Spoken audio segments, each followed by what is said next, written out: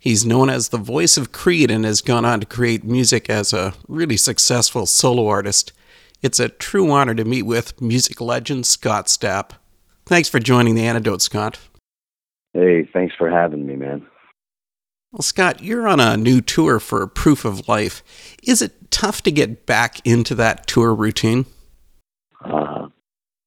There is a transitional period.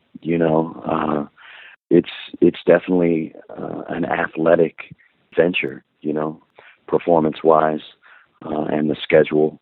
I prepared pretty well, but there's nothing like getting out and doing shows to get you in show shape. So, it's starting to feel good. But then has touring ever become tiresome over all these years? It does at times, the travel and the wear and tear can take a toll. So what we've learned to do is just get the proper time off in between shows and during the schedule, so we can rejuvenate, so we have, all the energy we need to put on the rock and roll show that we want to do. I'm really interested in getting back into your past because, a lot of bands that are listened to by a musician during their teen years often really shape an artist's future music. Do you think that applies to you, Scott? I definitely think so. With the big arena rock bands that I started listening to when I was 9 and 10 years old, Def Leppard being primarily the major influence, AC/DC, all of those types of bands really impacted how I envisioned the rock band I wanted to be in. And then as I got into my teens and really got into U2, that really shaped the type of relationship I wanted to have with my bandmates, and really the content of how I wanted to write my songs and how I wanted them to impact people emotionally. So, further on and later in my late teens, I got into the Doors, which, kind of affected me in a good way and a bad way.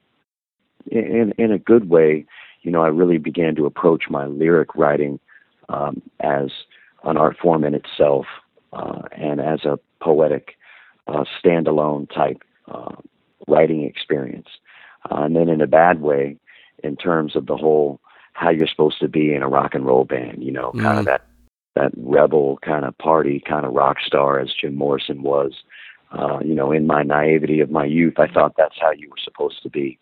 And so, as I'm in the position now and have lived the life and been through it all, I would definitely kind of, advise younger bands and people that aspire to be in rock and roll, that's not the way to go.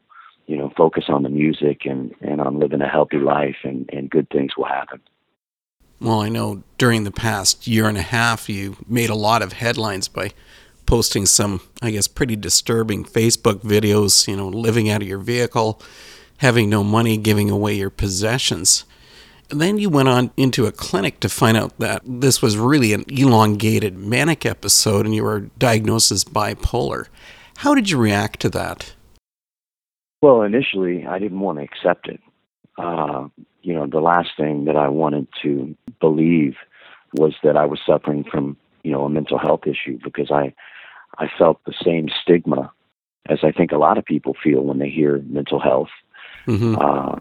But really, after going through the programs that I went through and really doing the research and studying it, it really opened my eyes and began to make sense of the last 20 years of my life, with the highs and the lows and the cycle